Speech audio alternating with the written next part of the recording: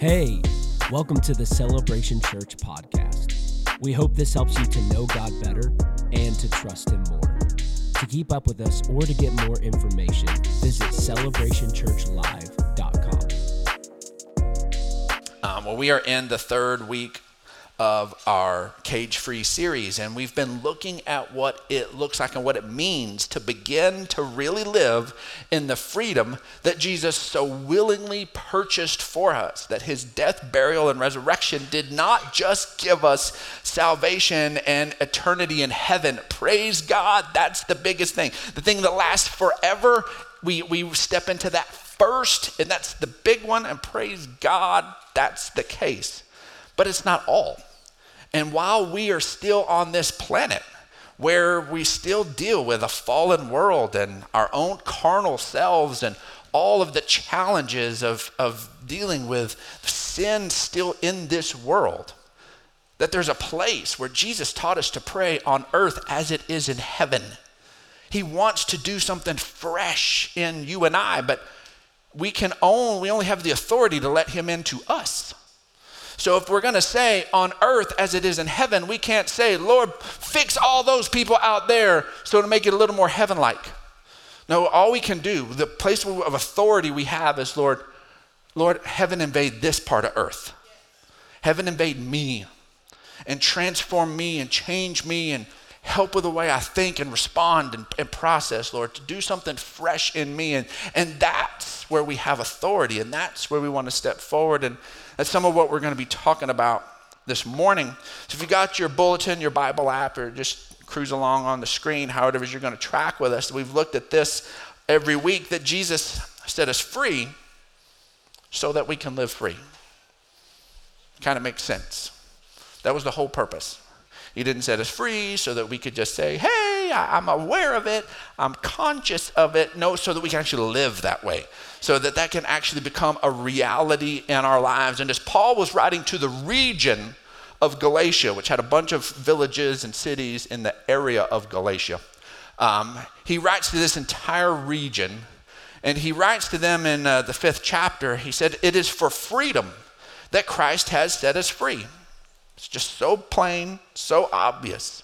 But stand firm then, and do not let yourselves be burdened again by a yoke of slavery. The cage, the lack of freedom, the slavery to sin and self that we had once been in, and that Jesus sets us free from. If we don't stand firm, we'll end up right back in the same space unnecessarily. We're still children of God. It did not negate the fact that heaven is our home and God's our Father. It just makes us unnecessarily trapped and caged in spaces on this planet. And there are spaces where sometimes we just ignorantly create some cages for ourselves. If you're new to Celebration Church, we have 7 kids. And our youngest one, Pressy, is about to turn 10 next month. It's just absolutely wild that she's that old. But when she was 3, being little Pressy, having 6 older siblings, I mean, she just was kind of like, in her mind, she's been 27 her whole life. And so she just kind of goes and does, and she's just full on Pressy. And so she was upstairs, and she was in her big sister's bedroom, and there was a laundry basket there in the room. And of course, to a 3-year-old, a laundry basket, it's just a gateway to imagination. I mean, a laundry basket can literally just be anything for a 3-year-old. And so Pressy was in the laundry basket, but she was on her sister's bed in the laundry basket, which isn't the most stable foundation, especially when you got one of those really fat, squishy mattress toppers, which we love those things. And so one of those was on there. So Pressy was playing in the laundry basket, and it just ended up being positioned just right, or just wrong, I guess, if you're Pressy, for her to lean over, and she knocked the laundry basket over, and in doing it, it just landed just right, that she ended up being fully encaged with it closed against the headboard. And then because the bed was so squishy and she was not strong enough, she could not push herself. She was just trapped. She's just fully in a cage, all sides opening against the headboard, and she's just completely stuck inside of there. Now, if you're claustrophobic at all, the thought of that is just creeping you out. And so she begins immediately, thankfully, intuitively to yell, "Daddy, Daddy, Daddy." And so I go upstairs, and that's what I see. I see her encaged inside the laundry basket. And thankfully in that moment, I suppressed my laughter. I did the good dad thing first and set her free, and then I laughed about it later. And so, but there was a space that, it was her action. She chose to get in it. She was playing in it. It was in the wrong space, and she was doing the non-intended use of a laundry basket, and she ended up caged because of it. It was her actions, but she didn't know any better. And it just kind of happened. And there's been a lot of things in our lives that we have found ourselves kind of imprisoned and caged by some things that, we did, but there's a place of ignorance, there's a place of extra circumstances, there were a place of things, and it's real easy to just cry out to our Heavenly Father, to cry out, Daddy, to get out of that, when there's not a lot of shame attached to the cage. We just didn't mean to. It's easy to explain. Yeah, it was ignorant, and I caged myself, but there's not a lot of shame attached to it. It's a totally different story when we find ourselves out of our own choices, our own things, in a cage that there is shame attached to. That there are things we wish we hadn't have done. We would have known better, and all of a sudden we can look back and I shouldn't have, and I shouldn't have, and I shouldn't have. And now I'm in this stuck, and it's in those moments when we also need to cry out to our Heavenly Father, but shame keeps our mouths closed. And then all of a sudden we try to figure out, can I just live here? Can I make this work? Because I don't want anybody to know what I have done. And some of the biggest cages in our lives are these things where we have shame attached, and it's one of the biggest weapons of the enemy to try to keep us locked up unnecessarily, to try to keep us caged. And what we're going to see is that if we don't recognize that God's grace and love meets us in the places that we were just ignorant and when we were completely complicit, when we understood the consequences and we did it anyways, His grace will meet us in that space too. So many times we can just boldly bring all of our talents and our gifts to God and say, God, yes, I'm so thankful that you gave me the ability to sing or to play an instrument and be able to do something like that and yield that to the kingdom and to the use of the kingdom and be able to give our strength. And we should. God wired you. You're gifted. All of you are gifted and wired to be able to make a difference. That's why he made a you. He made a you because you're going to be a unique expression of him. You're made in his image uniquely. Nobody can show off the aspects of him that you were uniquely built for like you. When you're not fully you, we're missing out on a little chunk of our Heavenly Father we don't get to see. And that's what the enemy wants to keep shoved down. When the whole picture comes together, when the whole body comes together, we see the whole form, and he wants to remove the pixels.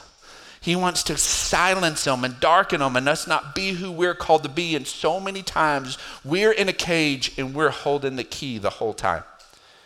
And the key is called the truth. If we'll just be honest, if we'll just dare to be truthful, then we will begin to open the door and to step into freedom. But one of the scariest things for any of us, in a place where shame is connected, is to go ahead and be truthful and honest. And we're going to see that we have to be willing to step into that. Because see, the truth is that hiding a thing, quickly becomes being caged by that thing. We begin to hide something. We will quickly begin to be caged by it. People who step into addiction, rarely does the person begin by just sitting at the dinner table and sticking a needle in their arm in front of everybody. No, it happens in secret. First, test the substance within the secret of a party or a back room somewhere or whatnot. Even if it happened to be legal, it would still be done because it's just something we're like, no. And we go past it for whatever reason. But then eventually, that thing that we don't bring to light, it ends up being a cage. The cage of addiction always begins in secret. There's spaces where so many different things, it just begins in a place of being hidden. And we're about to unpack and look at a story of a guy who's honestly one of the great heroes of the Bible. He's an absolutely amazing man. The Bible calls him, God called him a man after God's own heart. Last week when we looked at the story of Bartimaeus cries out, Jesus, son of David. Jesus, son of David, he understood that there was something significant about Jesus being a son of David. Because David was part of that kingly lineage. The Messiah was going to come from David. But yet, if all we had of the story of David was the story we're about to look at, David wouldn't be a hero. David would simply be a villain in our eyes. And we need to understand that every great person we see has spaces, and we could just spend weeks just breaking down all of the humanity and the fragility of all of the heroes of the Bible. But today, I think looking at this moment in David's life, we begin to see how you and I can maybe step into a greater place of freedom. We're going to start in 2 Samuel chapter 11, and we're going to start in verse 1. It says, in the spring, at the time when kings go off to war. This was a particular moment, and of course it makes sense. They don't have cold weather gear like you and I do, so everybody just kind of agreed, we're not going to fight in the winter. It's pretty miserable. We'll just kind of park, we'll pause everything, and then in the springtime when things begin to thaw out, we'll polish up our spears and swords, and we'll go about to war. And this is the time when all of the people, they're going to start a campaign. They went out to war in the spring. David, he was a man of war. In fact, if you're reading through 2 Samuel, just the chapters before, he wants to build a house for God. And God says, no, your son will. Your son will build a house for me, a temple. But you can't because you've shed too much blood. And he's like, all right, well, I will stockpile resources then. He was a man. He was a guy who goes out and kills Goliath and gets a name for himself through battle. And yet there's a place where he's now stepping away from his role as a leader. A lot of these men that followed him were willing to put their own reputations on the line. And when David was an outlaw and hiding in caves, they went to him because they wanted him as a leader so much. And now when he's supposed to be a leader, he's not being a leader. In the spring, at the time when kings go off to war, David sent Joab out with the king's men and the whole Israelite army. And they destroyed the Ammonites and besieged Rabbah. But David remained in Jerusalem. They won. And they won handily. So anybody looking from the outside's like, you know what? All's good. All's cool. Everything's working out just fine. There's nothing wrong with the decision that David just made. Why? Because Israel is still doing what Israel did in David's day, which is win. They were winning. So it just looks like everything's good and everything was working just fine for everyone except David. David was not where David should have been. And David set himself up. And in verse 2, it says, one evening, David got up from his bed and walked around on the roof of the palace. David should have been resting. He should have been asleep. I guarantee had he been out fighting, He'd have been thankful for the rest. He'd have been thankful for the time to rest and be asleep. But here he's at home, no responsibilities, and he gets bored. Man, so many times, one of the gateways for us being tripped up is when we're bored, when we're not giving ourselves to our calling, when we're not giving ourselves to what we should be. And we always have a time when we should be giving ourselves. Yes, in Christ there's rest, but it's intentional rest. But we have a calling. We have something God's called us to. And David parked his calling and found himself bored. And he's walking around on the roof of the palace, and he shouldn't be in Jerusalem. He shouldn't be in his palace. He shouldn't be walking around bored and any of that. And from the roof, he saw a woman bathing. And the woman was very beautiful. So here we are. David is bored. And David all of a sudden catches a glance of a beautiful woman in a compromised position. And the first glance, he didn't know she was there. That wasn't his fault. The second glance, it's David's fault. The fact that David kept looking is David's fault. David could have been a man of integrity and said, oh my goodness, I'm going back in. I don't want to bring shame to that lady. I want to bring embarrassment to that lady. I'm going to turn away. But David did not care about her. He only cared about himself. He only cared that he was enjoying what he was seeing. And him enjoying what he's seeing, he just kept his attention. And then all of the mechanisms began to awaken. And now he begins to think, and he begins to strategize, and he begins to long for this lady.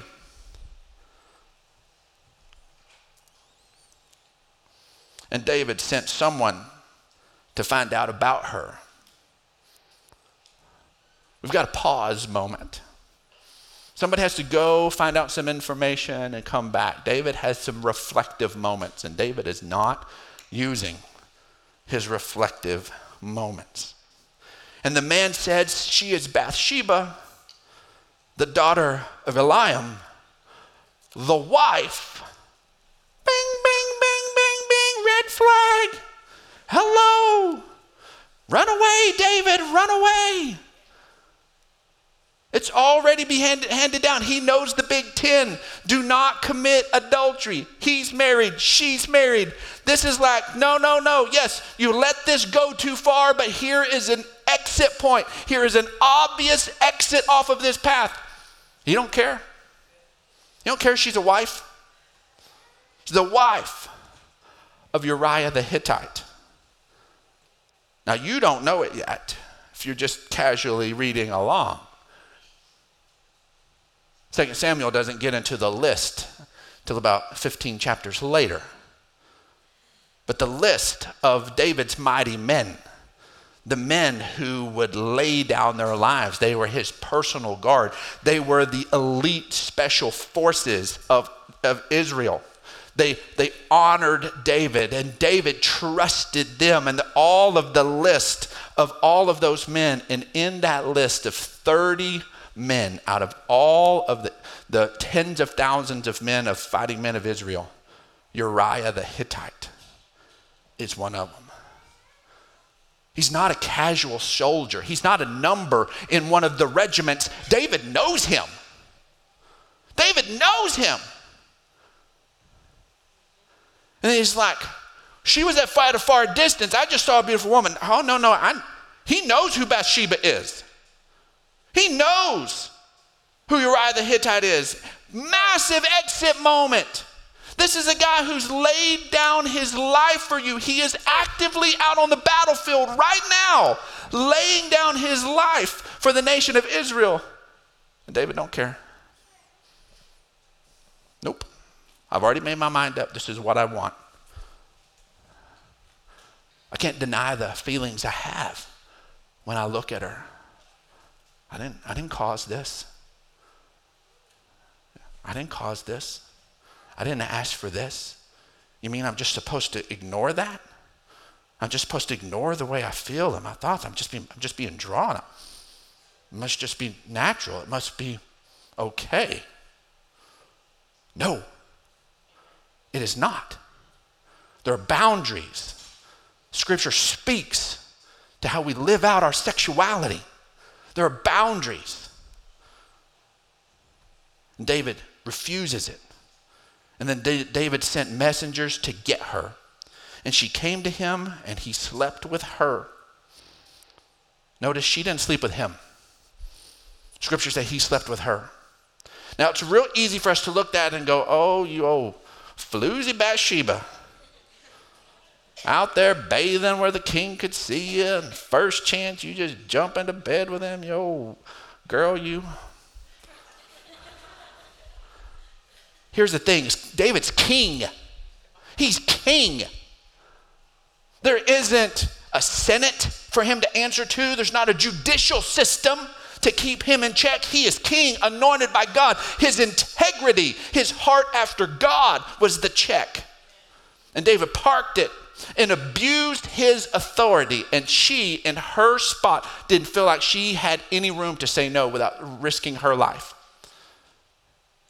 And she, like so many women throughout history, she found herself in a place where she felt like she could not say no. She could not say no. And he slept with her. Now she was purifying herself from her monthly uncleanness, and then she went back home. The woman conceived and sent word to David saying, I'm pregnant.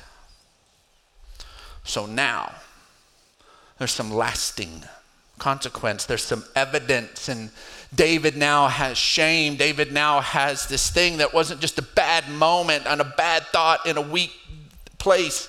No, there's now this life that's here. And so David goes into cover up mode. And the first place of manipulation, and every time we won't acknowledge the truth, we immediately go into being a manipulator. And we begin to manipulate everyone around us to fit the narrative we're telling ourselves. And now the truth goes out of all sorts of relationships. And so David sent word to Joab, manipulation number one. Joab needed Uriah in battle. He's one of the best soldiers. He's one of the commanders. And now he's robbing from Joab and the strength of the military and says, hey, okay, I need you to send him to me. Manipulation number one. He sent word to Joab, send me Uriah the Hittite. That's it. Joab's not going to question him. Okay, maybe something's going down. Maybe he needs some extra protection. I don't know. And so he sends him. So Joab sent him to David. And then Uriah came to him. And David asked him, how about Joab? How's he going? How are the soldiers? How's the war going on? He just begins to chit chat. So Uriah called you out from the battle. Just thought we'd visit. How's everything going? Here's this another subtle manipulation number two. And it's just fake surface conversation. So many times we immediately go into cover-up mode that we'll just deal with fake surface conversation. It's part of the manipulation. It's part of the distraction. It's part of not willing to go there and deal with what we need to deal with.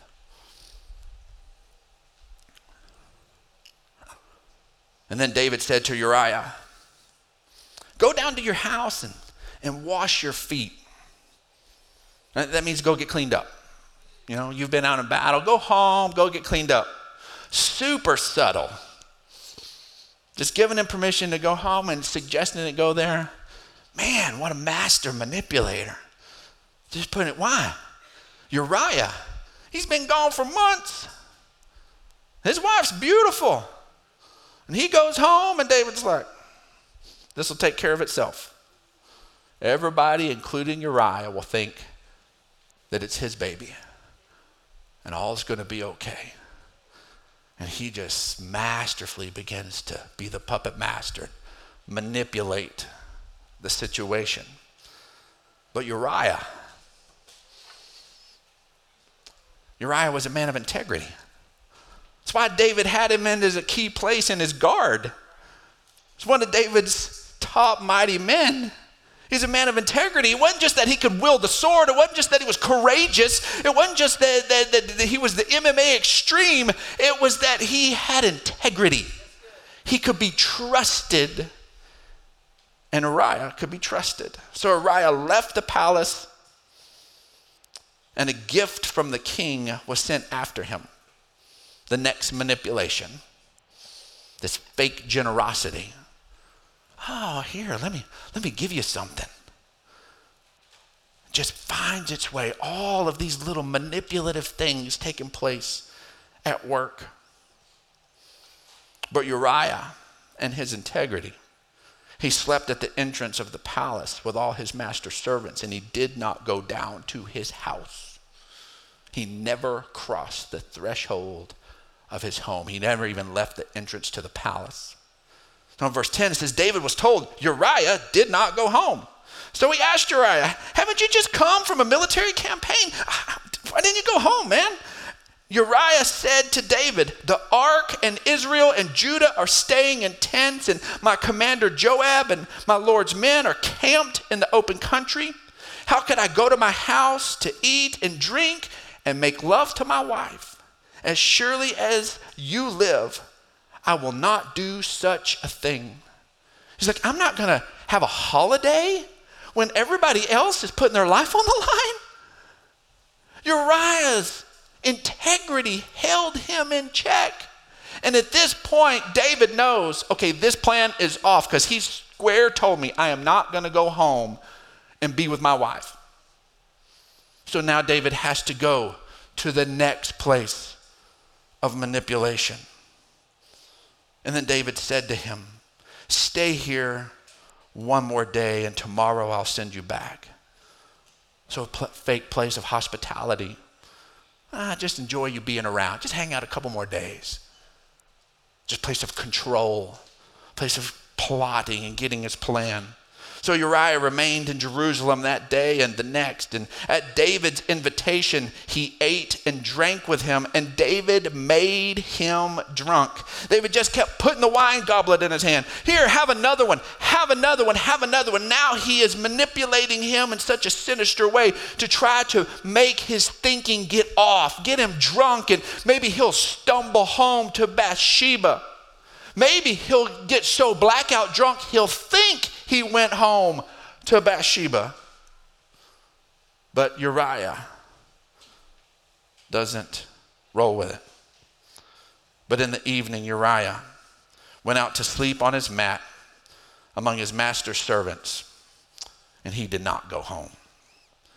And in the morning, David wrote a letter to Joab. Manipulation number 7. Another abuse of authority. And now he's going to use Joab to fulfill his plan. And then he sent the letter with Uriah. Manipulation number 8, abuse of trust. He sends the letter with Uriah, seals it, and trust that Uriah's integrity, which is frustrating him, he's like, all right, you're that good man of integrity? Take this letter. Because he knew he wouldn't read it. Because if he read it, this is what it said. It said, in it he wrote, put Uriah out in front where the fighting is fiercest, then withdraw from him so that he will be struck down and die. So now there's a murderous plot to just take him out of the equation entirely. Why? Because only Uriah knows Uriah did not sleep with his wife. Only Uriah knows that. We take him out, everyone can just put 2 and 2 together and say, maybe he went over in the afternoon. Maybe he snuck over there in the night. We don't know. But Bathsheba, she's expectant with Uriah's baby. Here's this plan. And David knew he could trust him on that whole journey to carry his execution orders in his own hand. how sinister, how terrible that he does. And he hands it to Joab. Joab opens the letter, reads the letter, and knows, okay, in the next campaign, this is what I'm doing. And Joab is manipulated to be an accomplice unknowingly. See, Joab trusted that maybe David knew something about Uriah that Joab didn't know. All of a sudden, taking advantage of people rounding up and believing the best, hiding behind people's good impressions. It's just layer after layer after layer if we're not willing to be honest about these things. And we feel like everything's looking good on the outside. We're still winning. There's still success. There's still all of these other different things. And we're just building our cage more and more and more. And finally, the manipulation number 10. Uriah is killed. And David gives Bathsheba just enough time to grieve her dead husband, and then he marries her. She's married, pregnant with my baby, all's good. And he just leaves it as that. But every time he had the key in his hand, be honest, be honest, be honest. It's not until Nathan the prophet, the man of God, comes to David and says, David, there's a terrible thing that's happened, and he lays out this fake thing. That there's this one landowner who uses his abuse of power to steal from an impoverished man. And David says, that man needs to be killed. And Nathan says, you're the man. And David says, I am the man. See, David could have covered it up one more time because David had the full authority to kill the prophet. Said, you're a false prophet, you're dead. And he could have carried on the cover-up. The cover-up didn't have to end. He didn't have to respond to the intervention of God saying, deal with this. He didn't have to. But he did. And here's the thing is David never dreamed that God could have taken that situation and do what God ends up doing with it, because the marriage to Bathsheba should have never happened. Shouldn't have ever happened. But God in his infinite grace chose that David's successor came out of that marriage to Bathsheba. She gets pregnant another time and Solomon is born. And Solomon ends up being God's chosen person to take care of the nation of Israel. Solomon builds the temple for God to inhabit. Solomon writes a bunch of the scriptures. God's redemptive work ends up being absolutely amazing, absolutely remarkable. David never dreamed, as he is covering up and covering up and covering up, that honesty could have opened up the chain of blessing that ends up coming about. You and I are blessed because we get to read the Proverbs. We get to read Song of Solomon. We get to read Ecclesiastes. We get to get the wisdom God sealed up, and that you and I are blessed because we get to read that, and all of those were the handwork of God's anointing on Solomon. Never dreamed that he could turn it around. He didn't trust that God could turn it around. But when he finally responded and said, all right, God, I'm not going to cover it up anymore, things changed forever. We need our team to come up. Because see, what we choose to conceal, we did not let God heal.